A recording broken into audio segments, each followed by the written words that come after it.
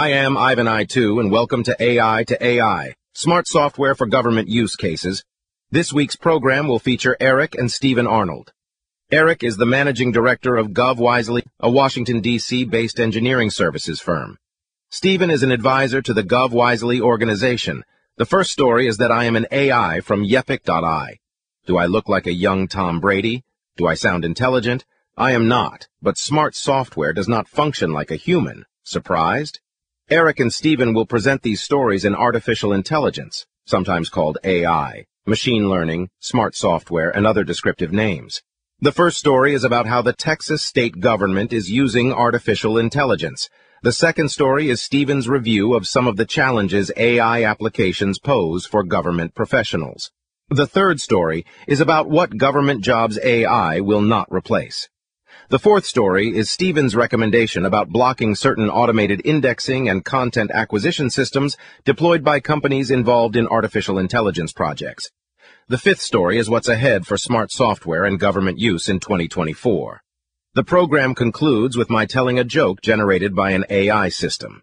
I hope you like my sense of humor. Now to our program.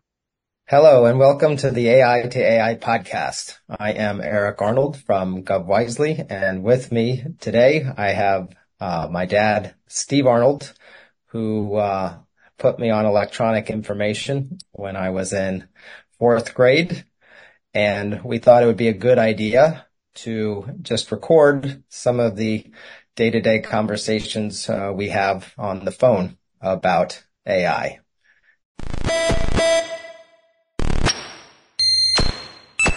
We wanted to start off with highlighting Texas AI, which may be surprising to some. Last summer, Greg Abbott signed a bill creating an AI advisory council to study the ways that state agencies utilize AI and to assess whether AI needs a code of ethics in the state of Texas. Why did they take this step? Well, Texas actually has several live AI use cases and an AI center of excellence aimed at helping state agencies implement AI technologies. Over 1/3 of Texas state agencies utilize some form of AI, and I wanted to review some of the use cases. The Workforce Commission chatbot has served over 20 million people for their jobless claims. They also have an AI tool for job seekers to provide customized recommendations for job openings based on their skills. Texas, being where they are, heavily uses translating services into English with call center tools such as speech-to-text. Their cybersecurity and fraud detection relies on AI for enhanced security, and they've also been able to speed up case management use cases for social services and automatic summaries for policy analysis for government employees. Do you think this stuff actually works pretty well? Or is it a political play? Well, I think that working well can have some different perspectives. From the government management perspective, I think increasing the throughput of service levels to your constituency is important, and obviously something that AI can help increase given the enormous backlog that the state agencies have in trying to help out the general public. Now, as you get down from the macro to the micro level, as always, you'll have individual stories and use cases of maybe things not going so well for a particular person. But as with anything, you need to weigh the pros and cons of the increased service levels. I agree. I think the efficiency angle is probably the big driver because you can reduce costs and you can show that you're translating more documents or helping more people. No shortage of people complaining about the services the government provides to them, even when it's 100% human focused without software. I think that its efficiency is the right way to look and think about it. Do you see any challenges about the efficiencies, Dad? Well, as you know, Erik, my claim to fame is that I can find problems in things that appear to be working perfectly.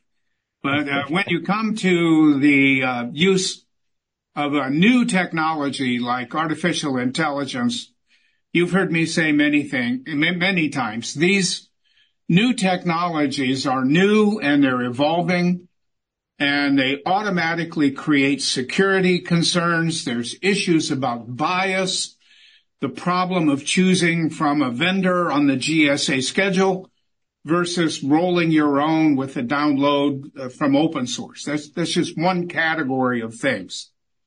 The second big problem is that if you do download a smart software, let's say from a French company, you bring it down, someone can come back and say, you're violating copyright, or that system has processed sensitive information.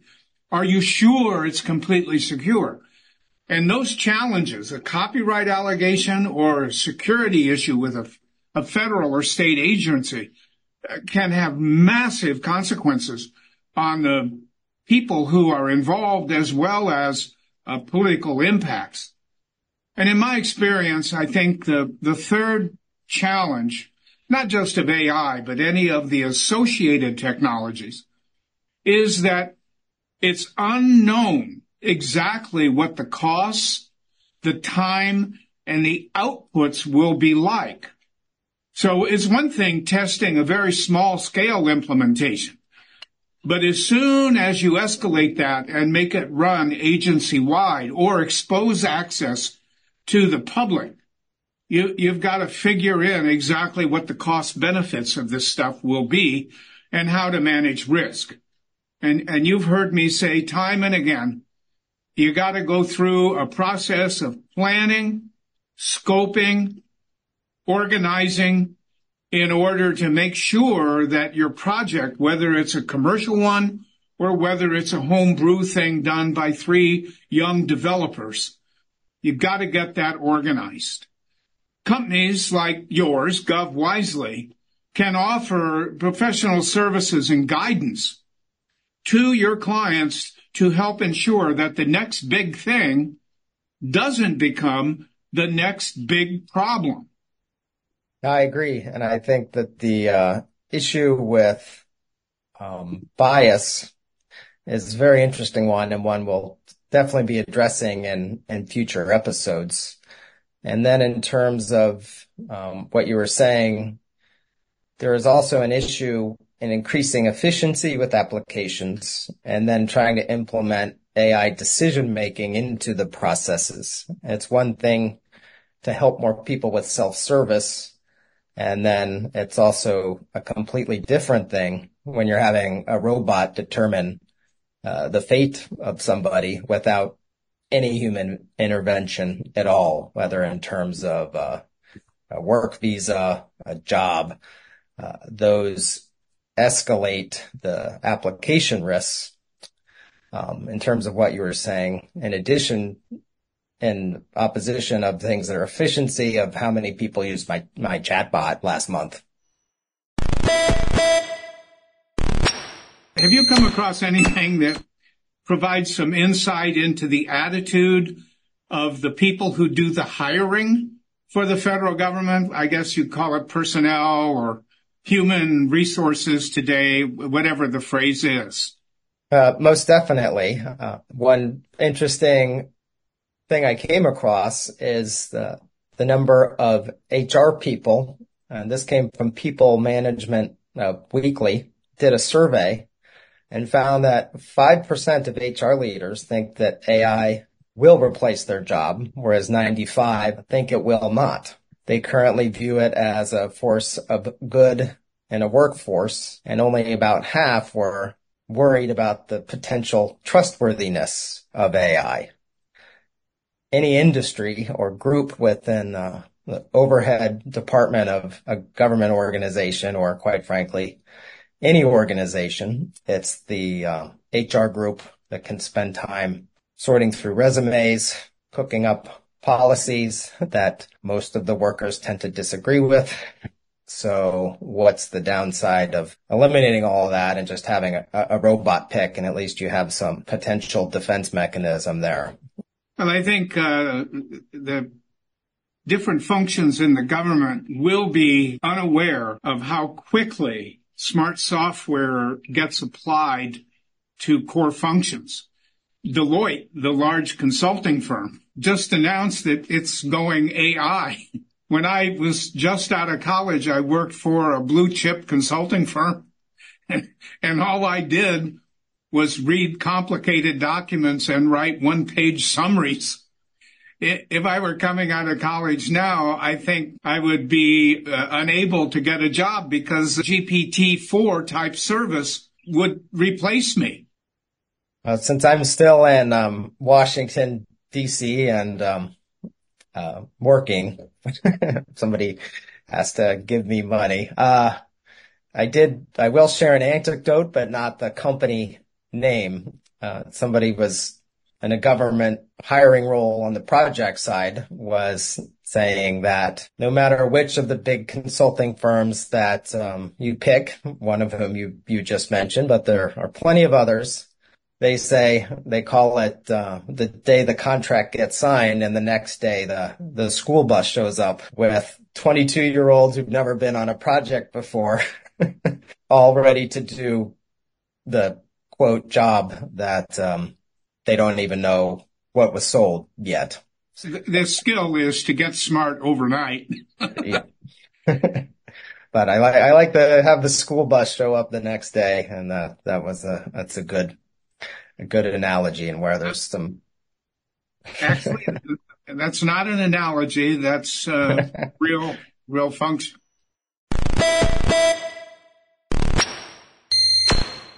So, Dad, in this age of AI, do you have any security tips to keep content secure? I can tell you one thing that I was asked about last week, and that is the scripts and robots that target government agencies, not just U.S. government agencies, but those in Spain, France, Germany, and other countries. And these scripts are set up to identify a public-facing web server or content that is exposed on a directory that's several levels down. For example, at the Department of Energy and the documents related to some nuclear activities. And these companies are gathering these data and feeding them into their large language models. And these scripts and the capability of doing scraping is not something that's confined to the U.S. The scripts can be launched by contractors working for other countries. And it can also be done by graduate students working at a university in Eastern Europe as part of a specific assignment from their PhD advisor. So the issue is, how can you limit a script or a robot or an agent can take from a government website? Let's assume that I'm working back in a government agency and we've got a .gov server, and that server is managed by AeroPoint Solutions, CGI Federal, Verizon, or another approved vendor. You can, with appropriate credentials, examine what is called the robots.txt file directly. You call it up on your terminal and take a look at what it says. Or you can just ask your contact at the approved vendor to provide you with a copy of the robots.txt file in an email. Well, this file can be set up to explicitly tell a script or a software robot that it cannot look at certain server directories or certain content components. Let's take an example like OpenAI for ChatGPT. Your robots.txt file should contain a statement like this one: user-agent, then the name ChatGPT-user, and then the word disallow followed by a colon, space, and then a /. If we walk through this, it's pretty clear the user agent is the outfit that is trying to take the data. And then you have the syntax and the name, which is ChatGPT user. There are others out there as well. And then disallow uses that syntax. On your screen, you can see the code to block the Anthropic crawler. You also can block at least one or more of the Facebook crawlers. And one of the Google data scrapers is called Google Extended. But there are many, many more, and most people are not aware of them, even webmasters. So if you want a list of the most popular scripts which are harvesting from a public-facing website, a good source is called topi.tools. Now keep in mind that a rogue scraper and server indexing systems can ignore the robots.txt file. And that means that a bad actor can navigate around what you put in. If that's the case, additional security steps are going to be required to protect the data on that public-facing U.S. government server. And if you think that's the case, I suggest you call you at GovWisely, and you can get one of the development team to lend a hand. In government agencies, you have by definition, it's a very siloed and structured environment. So just to show a little gap, I think, between like a commercial world where they've sort of moved on to the concept of DevOps, which is a buzzword, but it sort of means everything should be thought of software. You can update one robot.txt file centrally and then propagate it across all of your web properties so that you have a consistent approach to robots based on the policy that is desired. However, on the government side, since it's all siloed, each web property is going to have, as you mentioned, a different point of contact, a different human who probably has to open a government computer, log in for 45 minutes to update a robot.txt file, and you can sort of mentally gather how long that takes in a non-automated process, which is definitely the de facto standard across government today.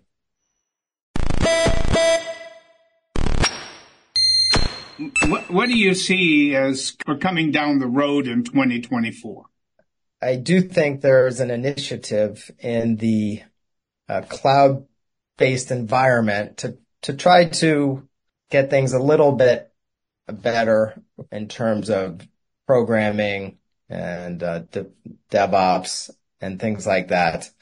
But that's going to be a very long arc. However, I think within each silo itself, there is going to be an opportunity for people to roll out AI projects and initiatives in 2024. Little doubt 2023, I think we can agree, was the year of talking about AI and maybe using ChatGPT for your kid's homework or your kid doing their homework on ChatGPT. But 2024 will be the year of people trying to do something with it. And because, as I mentioned, the government has moved into the cloud these last few years, you're really going to see a platform's arms race between the cloud providers for Amazon, Google, Microsoft on the platform as a service side of the fence. All these three companies are being very aggressive in terms of turning on products in the cloud. And so if your data is already there, you can do a lot by just clicking a button. That will terrify some and that will excite others. But the bottom line is that there are pretty easy tools that exist that are on the truck, so to speak, for IT managers to do something if they are willing. So that's on the technical side. And then, again, not naming names, but on the political side, we've already seen people come in who view AI as like the silver bullet to solve whatever the problem may be that has existed. You're going to have political pressure to roll out AI systems for just very basic things that are hard, but without understanding the government, you don't really know why they're hard. And that's where political appointees come into play. And as you know, I call myself a dino baby. And, as a dino baby, I'm pretty happy just watching. Yes, you don't want to be on the other end of a political appointee saying, why does this work that way? Doesn't make sense. Put in an AI system and I'm going to take all the credit. There's 2024, I think, in a nutshell.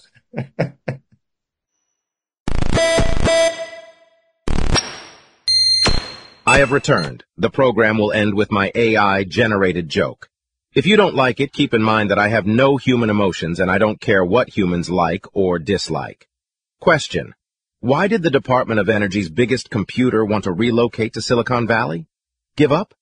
The answer is, the computer knew it was a place where it could upgrade its chips for cookies. This is Ivan I2 logging off.